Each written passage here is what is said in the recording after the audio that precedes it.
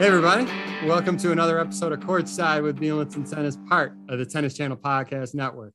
It is an absolute privilege to have with us the creator of the Holding Court podcast, where this guest has had on my co-host and Hall of Famer, Steve Flink. So Steve and I definitely wanted to have him on our pod. You've heard him for now 25 years on ESPN. He's also been on CNN. What a privilege for us to have him on our pod. Please welcome in Mr. Patrick McEnroe. Patrick, thanks for coming on. Thank you guys for having me. It's a pleasure to be on with you both. And I guess since I had Steve on my pod, David, at some point, I'm going to have to reel you in. So, get ready. It'd be an absolute honor. Hey, I wanted to touch base with you. I know you were in the latter, some of the latter stages of Indian Wells. Great performance by the Americans. Before we do that, I still want to get, everyone's still digesting the information with Ash Barty. I'm going to ask you for your thoughts, and then I'll go to Steve. World number one, won 3 slams, as recent the Australian Open, closest to her home.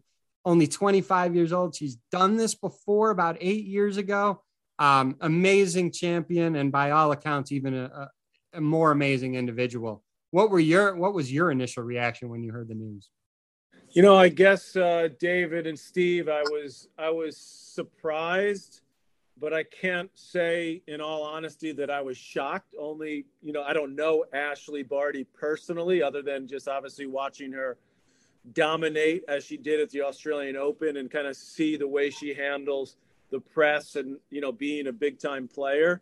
And it always struck me that there's certain things about I'm not just going to say tennis, but maybe the tour that she wasn't maybe enamored with. I could tell she didn't really like to talk to the press that much. She sort of knew it was an obligation. And, as much as great a player as she is, and she's clearly one of the great shot makers that we've seen in a long time in women's tennis, the ability to do a lot of different things, which is unusual to see. I'm not sure she has that passion for tennis that you need to have a really long career and, to just love to be out there. And obviously, she has a lot of other interests, which is great. She played cricket. You mentioned when she quit tennis a couple of years ago when she was 17, became a pretty good cricket player. I'm told she's an excellent golfer. So there's rumors, maybe she'll try to go on the golf tour, but Renee Stubbs, who works with us at ESPN, who knows her very well. We have a group text we have on ESPN with everybody. And, she said, she's just a girl that just likes to be home. She's a little bit of a homebody. She likes to hang out with her friends. Obviously, she's getting married. Maybe she wants to have a big family, and it's easier if you're Roger Federer, Novak Djokovic, or Andy Murray to have multiple children. Not easy, I should say, but more possible than if you're a woman. So maybe that played into it as well. But the other first thing I thought, and then I'm very interested to hear Steve's take on it, is the first thing I thought, David, was she'll be back in 2 years, maybe 3 years, if she takes a break. So I don't know. I don't think she knows, to be honest. But she sure has been a pleasure to watch with the way she plays. And yes, she won the French Open a couple of years ago.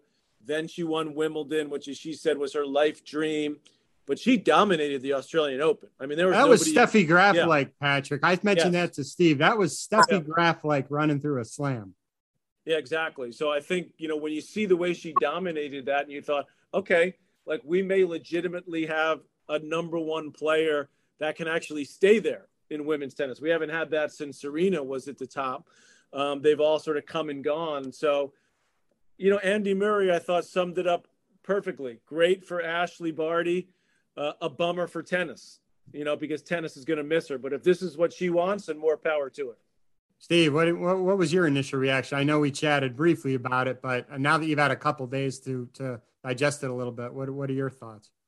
Well, just getting back to what Patrick just said, it crossed my mind too. Maybe this is not the end. Maybe we will see her again. But oddly, I'm really conflicted on that, because another part of me says no. She's probably partially for the reasons Patrick cited, and she has she's got a different kind of mentality than a lot of the other champions. And I feel like maybe this whole COVID thing got to her in ways, and she had to be away from home for so long. And my sense, Patrick, was that the family, that's really what's on her mind. Now, that doesn't mean she couldn't have her first child and come back and play a few more years as well. But I got a feeling that's sort of foremost on her mind right now, even though she hasn't announced that. But it is a loss for women's tennis. I wanted to see her round out her record with the U.S. Open, maybe add another French or two, add another Wimbledon, and defend the Australian. She could have really put herself into a different category among the great women players in the modern era. Perhaps we're not going to get the chance to see that now, but I do admire her because she's an individual to the hilt. Don't you agree, Patrick? I mean, it took some guts to do this, and I believe that she thought it through. Yeah, I mean, she said, one of the things she said in her press conference that she gave after her announcement was that she's always trusted her gut. In her gut, she feels like this is the right decision. She did sort of say, the door is closed, but it's not locked.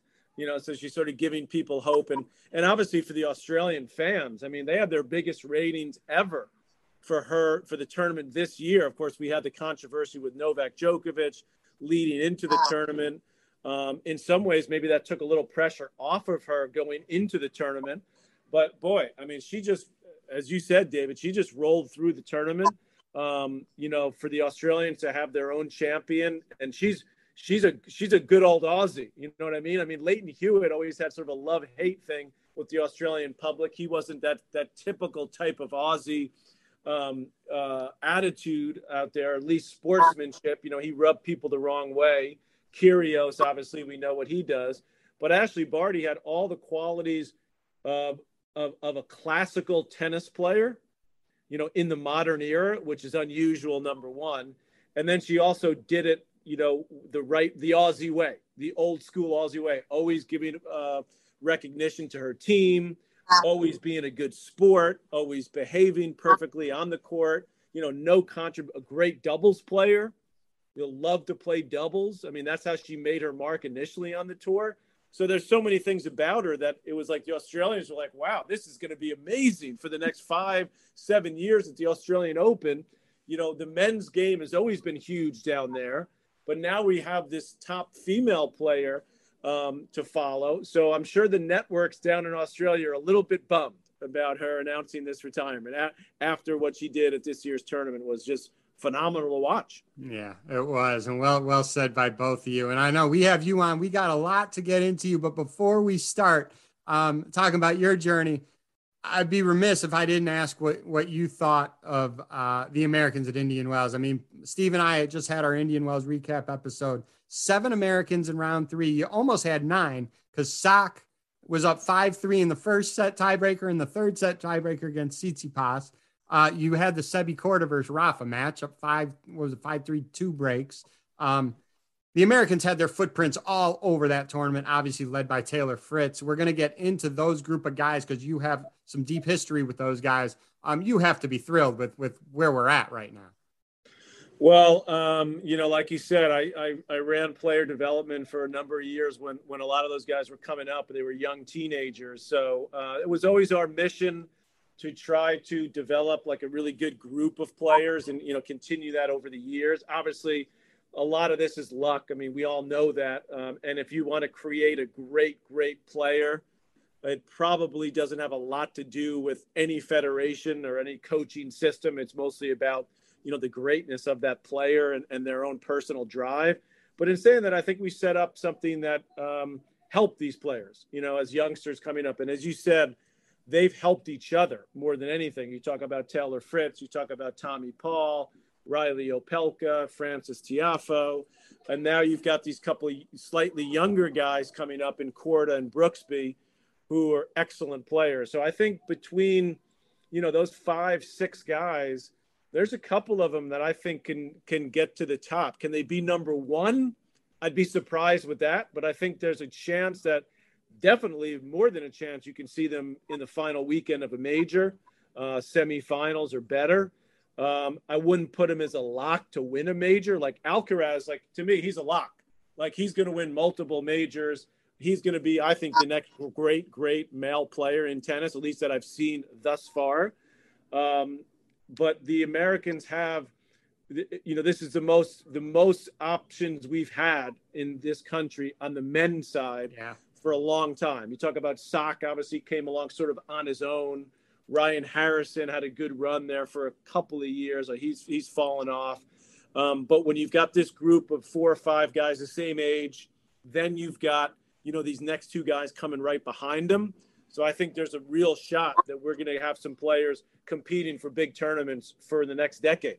I think, and I'll ask Steve this, I think even the most exciting part about it is all those guys that you just mentioned, Patrick, there's still room for them to get better, which is great news, right, Steve? Oh, they're going to get immeasurably better. It's interesting, Patrick, that I feel maybe I'm even a little bit more encouraged.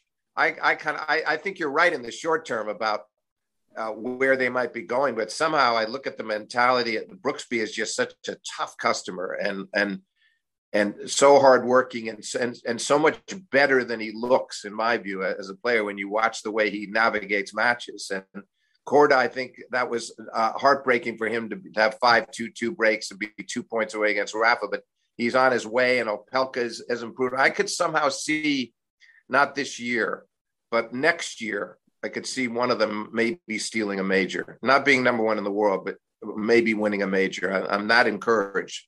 And we haven't seen this for so long. And Patrick, obviously, you had something to do with this, tracing it back. Talk about the pride you have in having played a role in the shaping of American tennis to where it is today, because the results were not seen right away, but you were there in what might be called the embryonic stages. Yeah, I mean, I can't take any credit for it myself because I'm not a coach per se, but I put, I think, a really good team in place, and those coaches, led by Jose Higueras, Jay Berger, who was with the USTA as a head of men's tennis and helped me obviously in my years in Davis Cup, and countless coaches, but I think the vision we had was a good one, which was to raise the bar for just coaching in general. I mean, look, we got to be honest. The Europeans were far ahead of us in training and coaching. Now, they also have maybe better athletes playing tennis, which definitely is part of it. But I think we were able to raise the bar on what we were doing coaching-wise and training-wise. And even the naysayers out there, the coaches that say, oh, the USTA didn't do it. I still hear from these people, by the way. USTA had nothing to do with any of these players. I'm like, really? I mean, you don't even know what you're talking about. But anyway, that being said, there was a lot of, individual coaches or parents or the players themselves. They're the ones that should get the most credit. But at the same time, I really believe we put a good system in place, a good program in place that helped push these players and sort of raise the bar for them as they were 13, 14, 15, 16, and then, transitioning into the pro game. So, I am very proud of it because, I wasn't happy with the way it ended, to be honest. I talked to Jose Higueras on one of my podcasts where he really wanted to vent a lot about, some of the things he was disappointed with the way they ended because they didn't give us the full 10, 12 years that we thought it really took. We got about 7 years out of it. But, that's politics, partly plays part of it. And I know how the USTA works. So, look, I didn't take it personally that they pushed me out. But I felt that we were able to get a lot of good things done. And I'm very happy to see what's happening with these players. I'm a little concerned about what's coming next, because they sort of cut us off a couple of years ago. But again, we're also seeing, it's interesting too. Now we're seeing, women's tennis. We were always like, we got plenty of women. Look, they're just coming like in bunches every year. Well, now, we're in a little bit of an area where, okay, where's the next great American female player? I mean, okay, Coco Gauff is there, but she's kind of stagnated a little bit. Sloane Stephens, Madison Keys seem to be maybe a little bit past our prime, although we've seen some good stuff from Keys this year. Kenin, what in the world has happened to her, who won the Australian Open, got to the finals of the French. Jennifer Brady's injured. Danielle Collins, is battling injuries, great run in Australia. So I think we have a lot of hope there. CC Bellis, who I thought could have been a top 10 player and had just horrendous injuries, has now, been forced to retire. So I'm very optimistic on the men, and I'm a little concerned about what's coming in the pipeline for the men down the road. Although, like you said, we're going to have a good, decade or so here. And I'm a little more concerned about the women at this point. Well, I'll end this topic by saying, you recently had Riley Opelka on, and it was really nice that Riley emphasized that you spent a ton of time and you invested a ton of time with Riley and that group, that crop of guys. So that obviously had to be, it felt good for you to hear that from someone who's in the mix of, being one of the next possibly slam champs for the U.S. So we'll move on to a different topic, but yeah, definitely proud work with all those guys, Patrick. Let's take it back a little bit. 1991, beginning of the year, Australian Open semis, the famous quote that you had, no surprise here. It's Edberg, Lendl, Becker, and McEnroe. I want you to, one, talk about that run, and two, not many people know, and correct me if I'm wrong, your first round match, you were down 2-0, I believe. The semis were the farthest thing from your mind at that point. I'm going to let you all in on a little secret now, David. It was Steve Flink that gave me that line as I was walking into the press box. That's why we have Steve on here, Patrick. That's why I've seen out. No, because Steve's been around. The funny thing about that tournament, yes, you're right. I was down 2-0 in a break in the third against Thomas Högstedt, the Swede, who ended up, of course, having a great coaching career as well. And I remember I was wearing a hat because it was a super hot day in Australia. And I didn't like wearing hats because it always messed with my vision. So I was down 2 sets and a break in the third. Down a double break in the third. And I remember I hit a serve and the hat kind of like flew in front of my face. And I was so this hat, I just hit it like literally like smacked the hat into the fence. And I think I was down like 15-40 in that game. Somehow I managed to hold. And the match started to turn, and it was really, really hot. And by the early in the fourth set, I could tell like he was done, like physically done. The heat got to him. So I was able to win it pretty easily the last couple of sets. But, I had spent the month before that. I was getting ready to leave New York, or, the month or so before, to go to Australia. And I had no coach. I was traveling by myself. And my brother was in Hawaii, of all places, like renting a place. And he wasn't, he was in one of his sabbaticals. So, it was a year after when was the year he got thrown out? Was that the next year or the year before? I think it was the year before. I think it was 90. Yeah. Yeah. 90. So he wasn't going back because, he had that nightmare when he got thrown out against Pernfors. So he was in Hawaii. So he said to me, Patrick, why don't you come here? You could train, here on your way to Australia. I said, great, sign me up. So I went to Hawaii, and who was there with him? It was when he was married to his first wife. So they rented like a house or something. The great speed skater, Eric Heiden. You remember him? One of the all-time great speed skaters. And he and John were good friends. So Eric Heiden would go out and train with me. Like, I didn't know anything. I was just like, whatever. But I could work hard. So he had me doing all these exercises that he would do for speed skating, which were similar to tennis, side to side and, run, sprint, all this stuff. So I did that for a couple of weeks, and then I went to Australia, and I kept doing all this stuff on my own. I went to New Zealand, played a warm-up tournament. I think I played another one in Sydney. So I was feeling very fit, very strong. And by the way, that I was one of the last players to even get in the main draw that year, because I believe I was ranked about 120, 118. So I initially didn't get straight in because the cutoff was lower, but a few players pulled out. So I got in, and lo and behold, winning that first round match in 5 sets gave me a lot of confidence in my fitness and my belief system. Now, of course, it helped that I had a good draw. I played my good buddy Jay Berger, who's now the coach of Opelka. He was a pretty highly ranked seed at the time, but he was coming off of, he had a lot of knee problems, so he wasn't quite 100%. So I beat him pretty easily in straight sets, partly because he was slightly injured. And then I think I played Woodford, who was, a good player, but I beat him pretty comfortably. And then I played Cristiano Karate in the quarterfinals. Now, he had beaten, I believe, Krajicek, who was a high seed. So it was a pretty good draw. And but that match went 5 sets against against Karate. I was up 2 sets to love, and then I lost the next 2 sets. I actually hurt my back in the 4th set. And I remember thinking, like, oh, man, I can't believe this. I'm going to blow this match. And I had the trainer come out at the end of the 4th set, kind of loosen me up a little bit. And I remember I believe the roof was closed. It was one of the first years, they were played with the roof. And they closed the roof.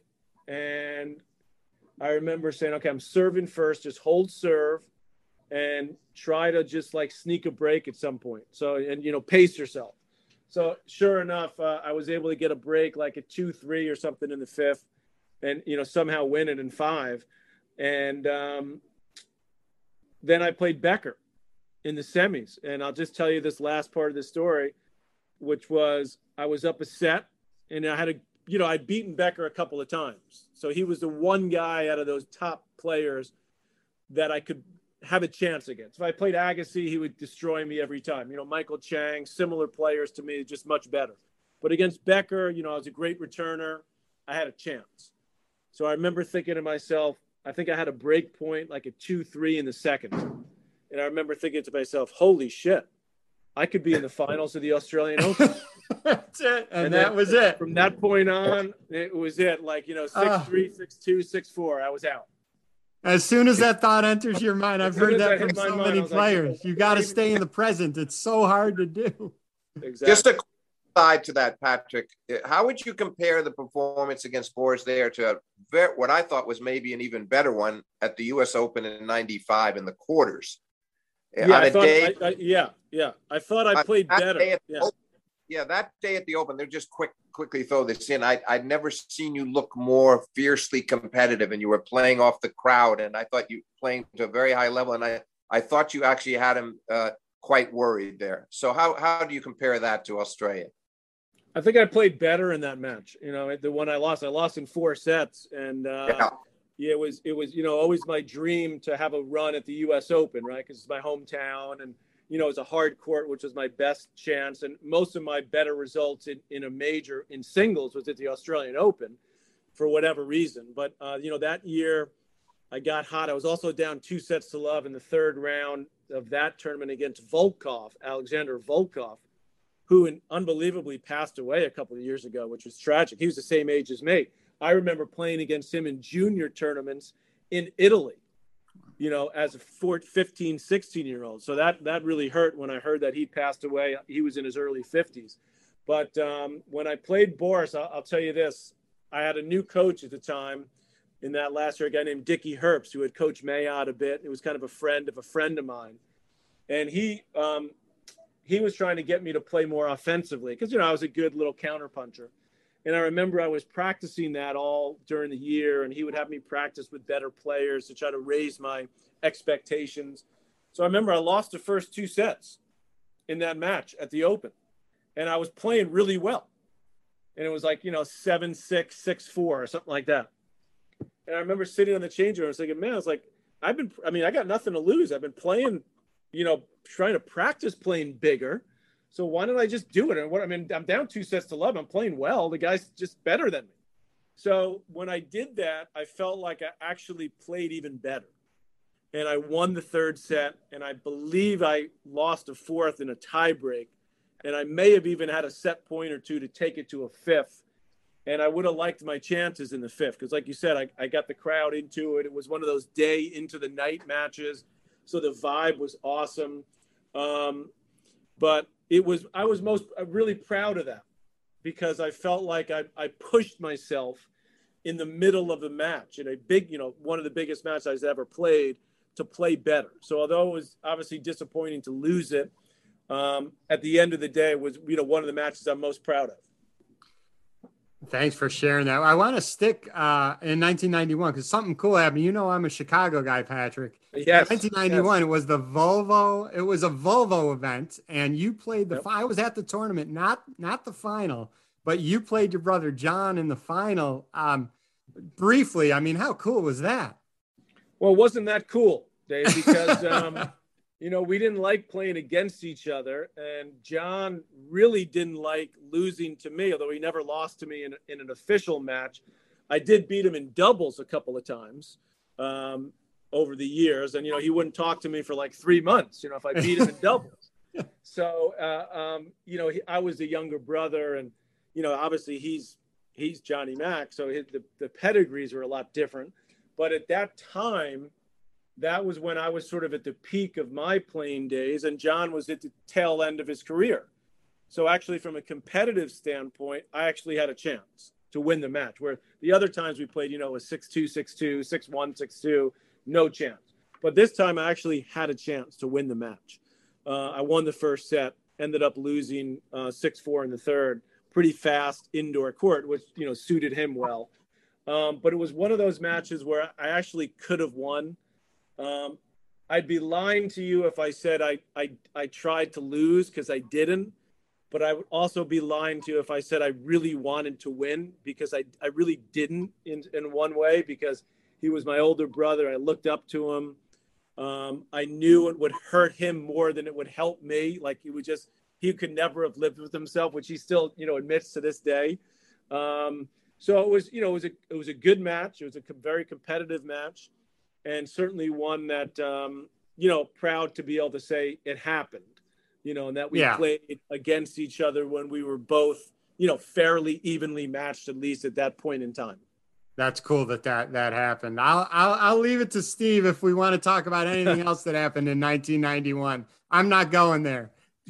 Yeah, I'll go there, but before I do, just briefly talk about how difficult it was to follow in John's footsteps. I mean, here was this uniquely talented, creative, left-handed genius, and you're coming along and trying to establish yourself, and it probably wasn't even it was a challenge in life as well as tennis. But what was it like to follow in his footsteps as a player and create your own identity and accomplish what you? I'm going to show you this picture right here. It's in my office, and if you look up real close, and you might even be able to read it. I don't know, but it says there's a little guy on the left there. Okay, I'll read it to you.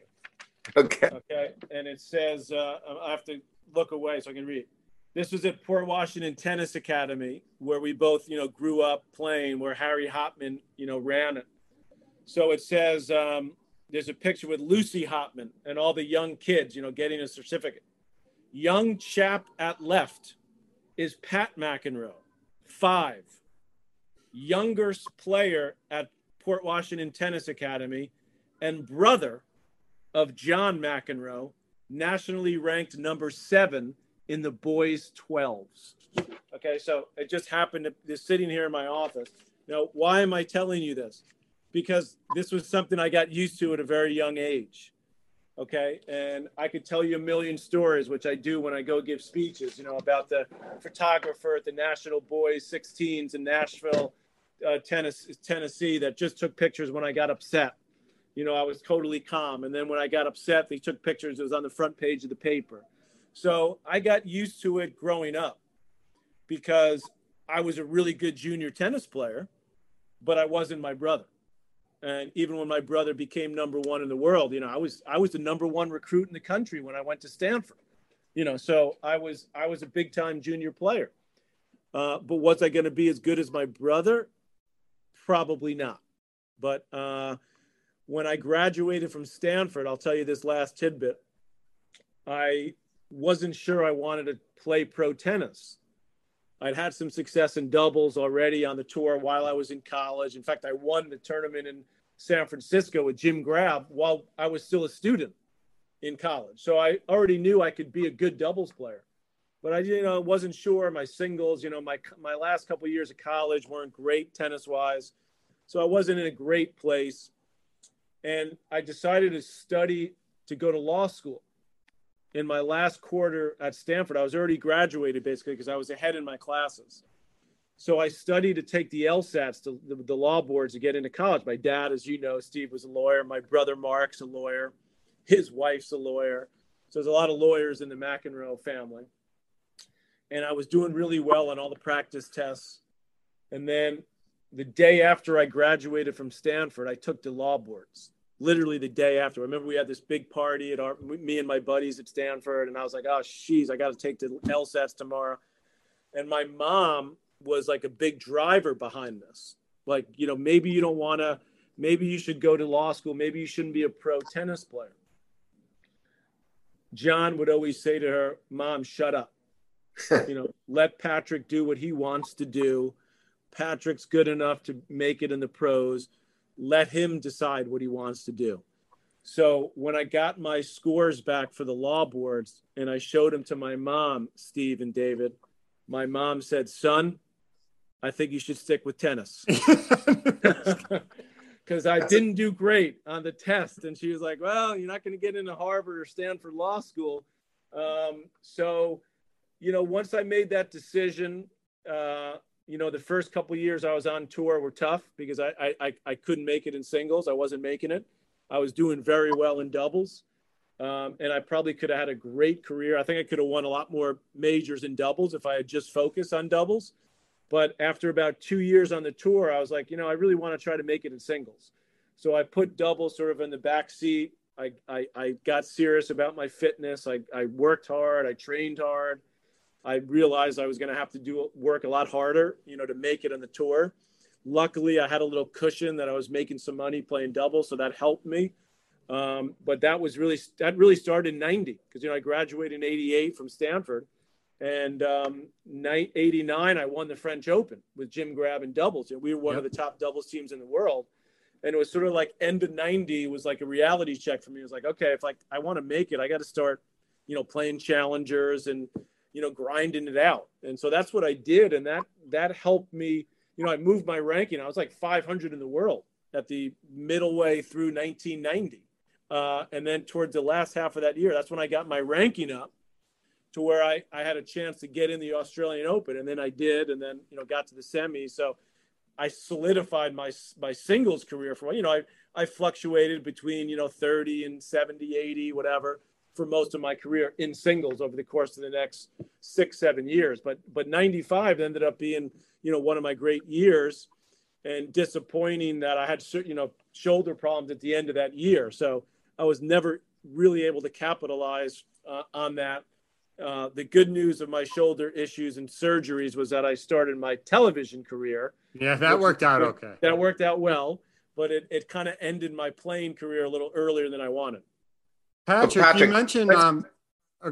you mentioned doubles. If I can, and Steve, if you want to add to that topic, go ahead. No, I just wanted, before we moved on, I just wanted to get Patrick, you know, you remember last year we spoke, Patrick, I was doing a piece about Connors and the 30-year anniversary of his 9. I guess we're going there, Patrick. I guess we're going there. That's okay. It has to happen. You know? I wanted to read to you and David what you said to me, Patrick, at the time, and get you to build on this a bit, or just anything you want to add to it. But you said you were up 2 sets to love and 3 love 40. You almost had him there. And you said, I remember thinking to myself midway through the 3rd set, I've got Jimmy Connors beat.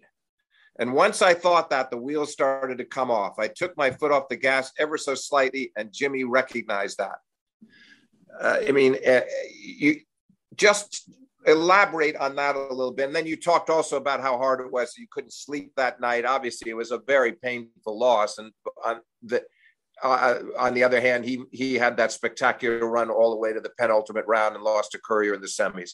Just give us some additional thoughts on that, if you would, because I know it's not the most pleasant moment of your career, but it's one you are remembered for somewhat poignantly, because I think a lot of people sympathize with the fact that, you know, the crowd, what was left of it in the wee small hours in the morning, right, was rooting for him. Yeah, I still run into a lot of people, Steve, that say they were rooting for me in that match, and I was like, I didn't hear you. Nobody hear you. But obviously, understandably, that people were rooting for Jimmy at that point. He was 39. But I think if I had played that match, you know, 3 or 4 years later, I probably would have closed it out, because I would have had that, you know, some more experience. And or how about on an outside court? I know it would be in the stadium, but I mean, if you played on an outside court, I had quite a few matches that I came back from when I was 2 sets down over the course of the next few years. So even though I lost this one, excuse me, to Jimmy, which hurt a lot, you know, I learned from it, and it inevitably made me a better player, you know. But for 6 months after that, I went into a tailspin. I mean, I couldn't win matches at all. And, you know, the other interesting thing about it, and I've watched some like snippets of the match, you know, both in the first 2 sets and then later in the match. I mean, at that point, you know, we were pretty evenly matched. It wasn't like, you know, he was playing at a level where I probably shouldn't beat him in straight sets. You know what I mean? Like, he was playing at a high level. I was playing like a guy who was, you know, 25, 30 in the world, something like that. I wasn't like Courier. You know, Courier just beat the crap out of him because he was playing, you know, at a level top 5 player. But I think Connors was playing at a really high level. And so was I. You know, I was playing really good tennis. And again, you know, we had practiced together, so we knew each other well. It wasn't, you know, each game we played was pretty tight. So it wasn't really that surprising that he could turn it around when you look at just the style of play in the matchup.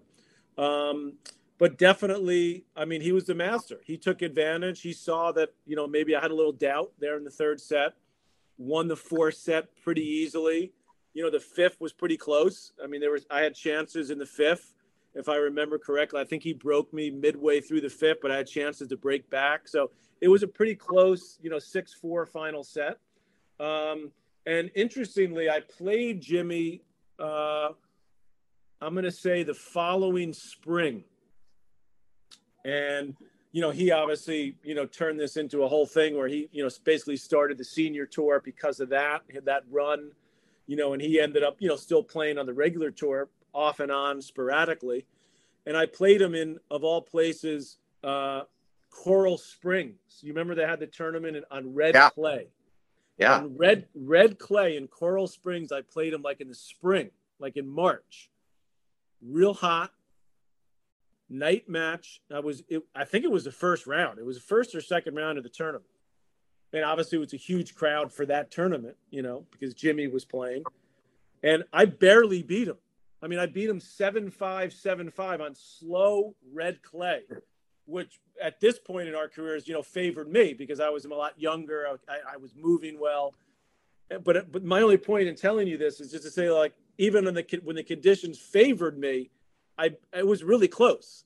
You know, I barely beat him in 2 sets. So, you know, Jimmy was amazing. I had a lot of respect for him. I used to practice with him a lot, which I think drove my brother crazy because, you know, and I think Jimmy probably practiced with me to piss off my brother, you know. But I like to practice with Jimmy because he played, you know, I played a more similar style to him.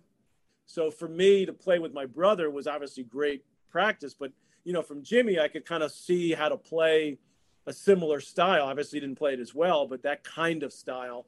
So I always enjoyed, you know, being able to practice with him over the years. But I think he used all of those things to his advantage, you know, to pull out all the stops as he was, you know, a genius at doing, to come back and win that match and then have another, you know, couple great wins over Crixie and Harhaus and everything he did in that tournament. Well, thank you for sharing that, Patrick. Go ahead, Steve.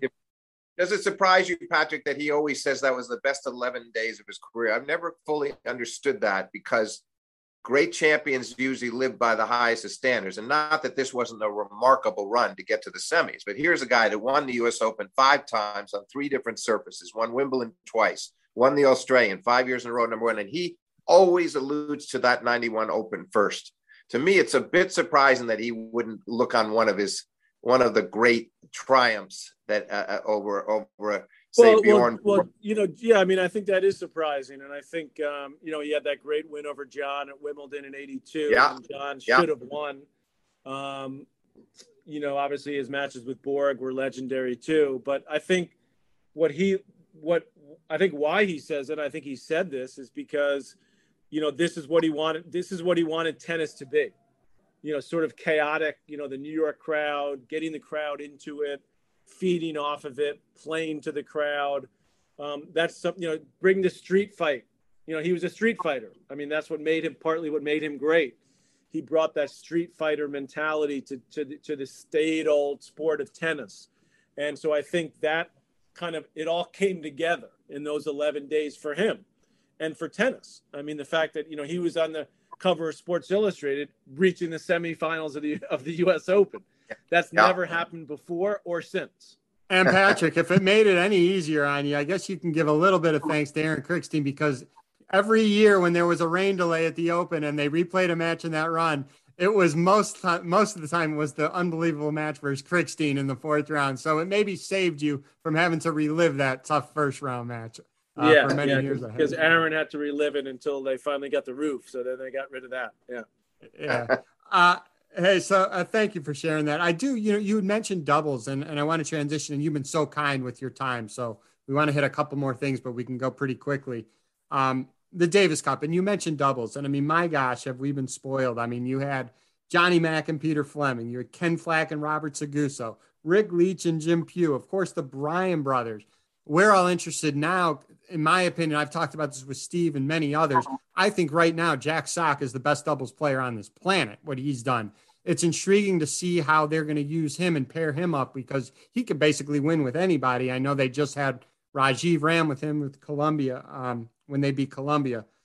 You and your brother, you were obviously the captain a lot longer than your brother were, but I believe it's the only brother tandem in the U.S. to ever be both Davis Cup captains. Won the Cup in 07 with that run with Andy and James and the Bryan brothers. If you can briefly talk a little bit about that run and just how fortunate we've had with a stable of unbelievable doubles teams. Yeah, I think, you know, doubles has obviously always been a huge part of Davis Cup, and, you know, in those days gets its own day, is Saturday, and usually a crucial point, you know, to determine who wins the overall tie. And, you know, it's not so much that particular year that I remember, but it was really the journey with those players. I think that's what made that year so special, was, you know, losing to France in the semifinals as we did, losing to Spain with some young lefty named Rafael Nadal, who got his Davis Cup debut. And we were like, man, this guy could be pretty good in a soccer stadium in Seville in Spain, going to Russia, you know, losing there, you know, being close to winning it a couple of times. And those guys really committed to it. You know, Andy Roddick had some of his great matches were losses, you know, overseas.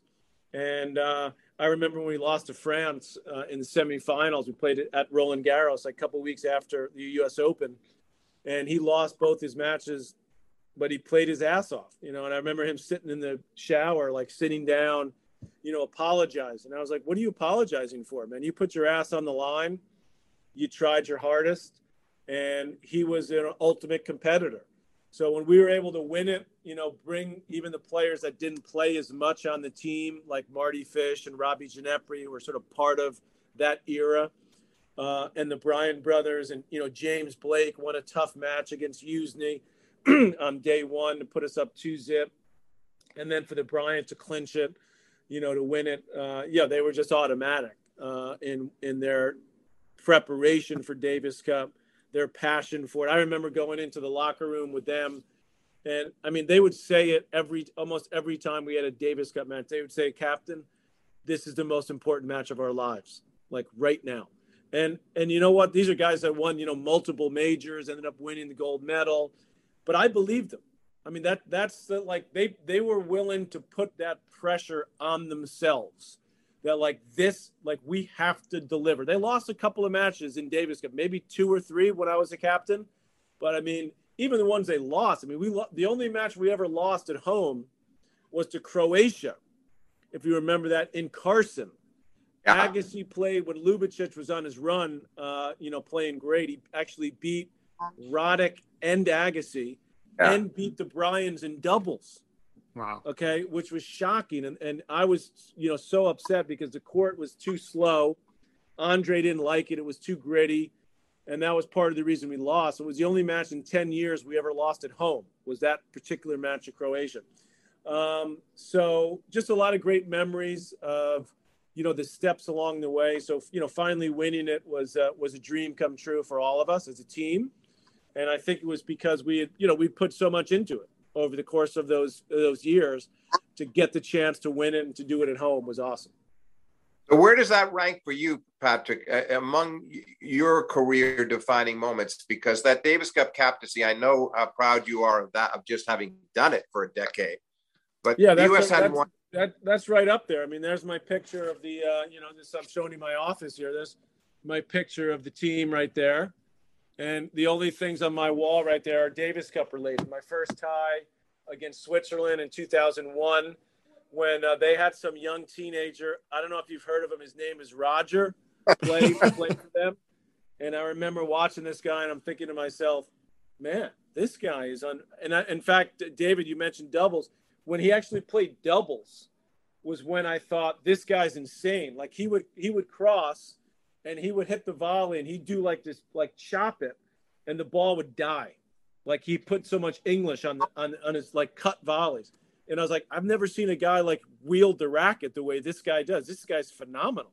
So that's my memories, here in my little office at our tennis academy, because Davis Cup meant a lot to us. And I credit my by the way, the day we're recording this, just so everybody knows, is my dad's birthday. Okay, my dad was born on March 25th. So I'm going to try not to get emotional because you all know he passed away a few years ago. But both of our parents were very strict about a couple of things: education, sportsmanship, playing fair. I mean, of course, John, got pissed off, but always played fair. Making calls when we were kids. I follow junior tennis. I see people cheating. It just drives me crazy.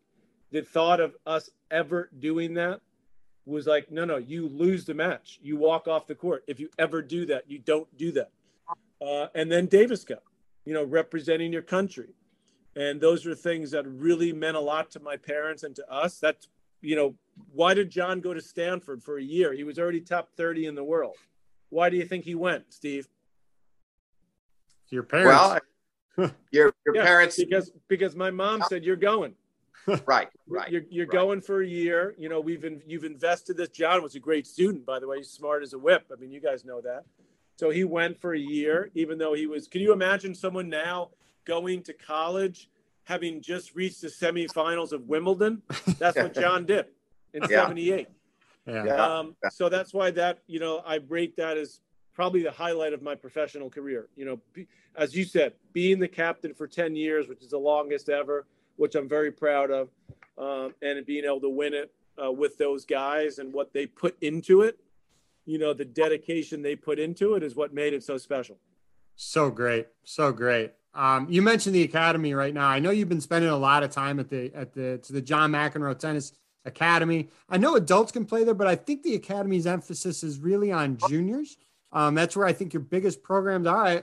I was doing the research, a while ago, and I see you guys have a whole formal college placement program as well. I know you've been spending more. Have you been spending more and more time there since the pandemic, or have you always been pretty much involved helping your brother? Well, I started here about 5 years ago. So after I left the USTA, about a year or so after I left there, I started here. So I'm going to say, I think that was, 2017-ish. Okay. So I've always been spending a lot of time here when I'm not on TV. This is basically my job when I'm home. They're great. They give me flexibility to do the other stuff I like to do, like my podcasts and different appearances and what have you. But I'm here, pretty much every week. And you're right. We have programs for adults. We give lessons to anybody. We have weekend court time. But the John McEnroe Tennis Academy is for kids. And that was John's mission when he started it years prior to me coming and joining him. That, from 3 in the afternoon until 8 every night, Monday through Friday, it's all about the kids who come after school. Now we do have a bigger homeschool program now. So we have kids that come during the day as well. And it's great. And like you said, the pandemic has been the biggest boom for tennis in the last, 25 years. That, all over the country, tennis is booming. We were able to reopen at our academy here in New York City, believe it or not, in early July of 2020, which was, basically nothing else was open because of the distancing, you can do in tennis naturally. And it's just recently in the last month or so that we've been able to get rid of our I've got my Laver Cup mask. I've got my masks. ESPN mask. That we actually don't have to wear them around the club now.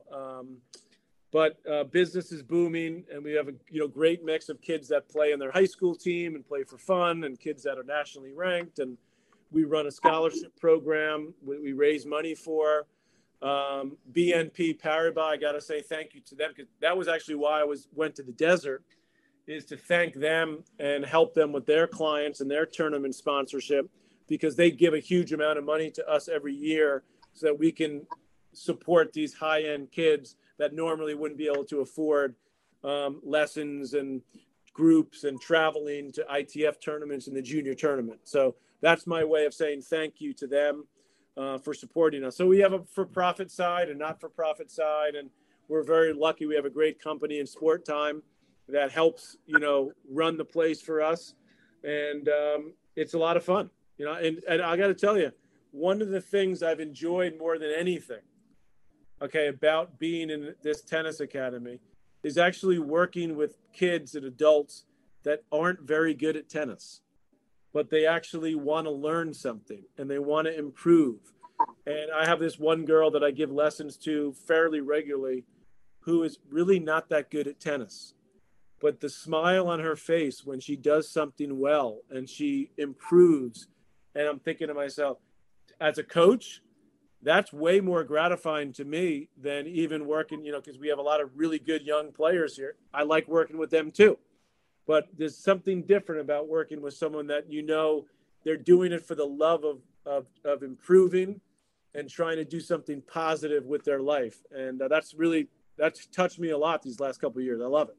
Oh, it's so rewarding at all levels of the game, 100%. Look, the Holding Court podcast, I know you started it in your basement during the quarantine. It's not just for tennis fans. You have had guests involved in theater, which obviously hits close to home with you. Your wife is phenomenal in that area. You've had guests involved in politics. You did a great job with guests regarding the Novak situation, Australia, also covering the Peng Shuai situation. When you started this, I guess my only question with this is, when you started it in the pandemic, did you have an idea that you wanted to go outside of the tennis arena a little bit, or did that just naturally flow? Well, I wanted to go outside of it initially, and I sort of went the, pseudo celebrity route of people that I'd met through the years that I knew were successful, maybe not even celebrities, but just successful in their walk of life, who like tennis, who love tennis. And then I realized I need to do ones that are just about tennis too, about what's going on in tennis. And then in the last, 6 to 9 months, I started really concentrating on some of these, issues in tennis that relate to the world, political issues, whether it's the Peng Shuai, the vaccine issue with Djokovic. And so I've started to, and I enjoy that a lot. I like to educate myself. I've had a lot of people on that educate me on the podcast, which I find enlightening and fun. So I'm trying to do a mix now of those stories, still doing the tennis stories. I had Brad Gilbert on recently and just talking about, like you guys do, talk about the tournaments, talk to individual players like Riley Opelka. But I'm really enjoying doing the ones that are, sports related, that, politics sort of seems to is creeping in more and more in the world in general. Whether it's figure skating at the Olympics or the Russian and, the Russians holding the basketball player, for the Brittany Griner story in Russia. So those sort of things really interest me. And in fact, I got a message from one of my old professors at Stanford, who I stayed in touch with over the years. His name is Jim Steyer. His brother ran for president, if you remember. And Jim has been a real voice for what gets put out online for children and what kids see on television and all that. So he's very vocal about those issues. So we've kept in touch over the years, and he taught a couple of classes I took. He's a very popular teacher. And so he says, finally, your political science major is paying off. It only took 25, 30 years in broadcasting, and now you're starting to use it. So I'm enjoying that part of it, sort of diving into some other issues that I think are relevant to the world we live in. Fantastic. And Patrick, go ahead, Steve. I was just going to say quickly, what strikes me, Patrick, is that about the podcast is it shows how comfortable you are in your own skin. You have this really easy, I lack of a better word again, comfortable style. You're at ease and you put your guests at ease. I speak from experience on that, and it becomes very conversational.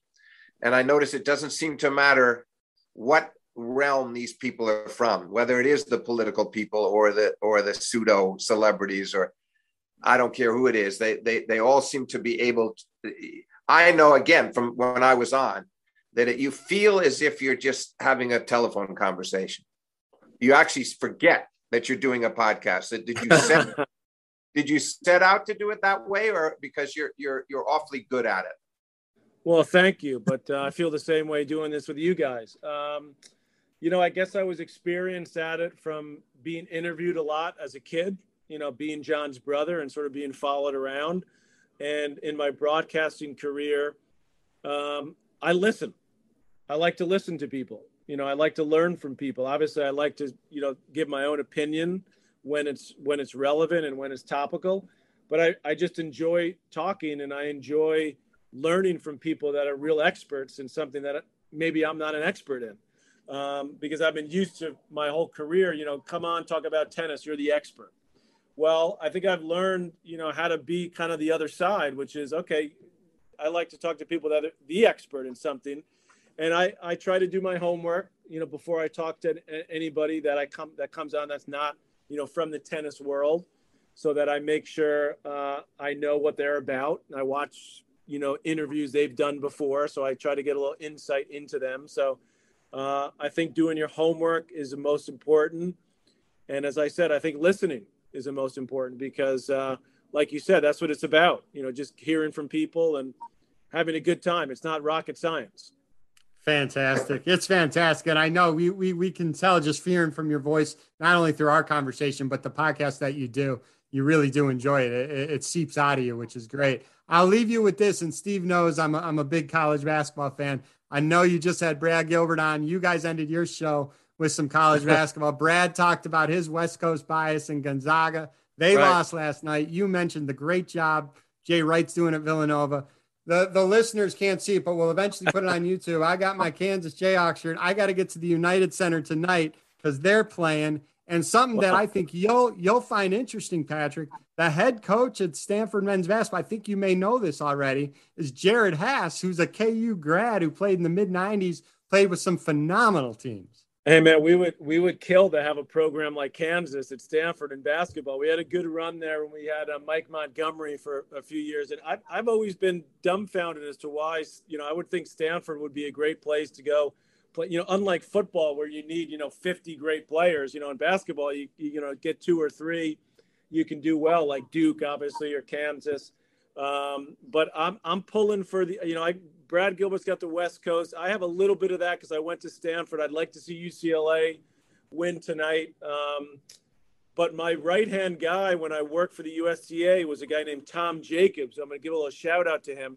He was a huge Kansas guy, Jayhawk guy.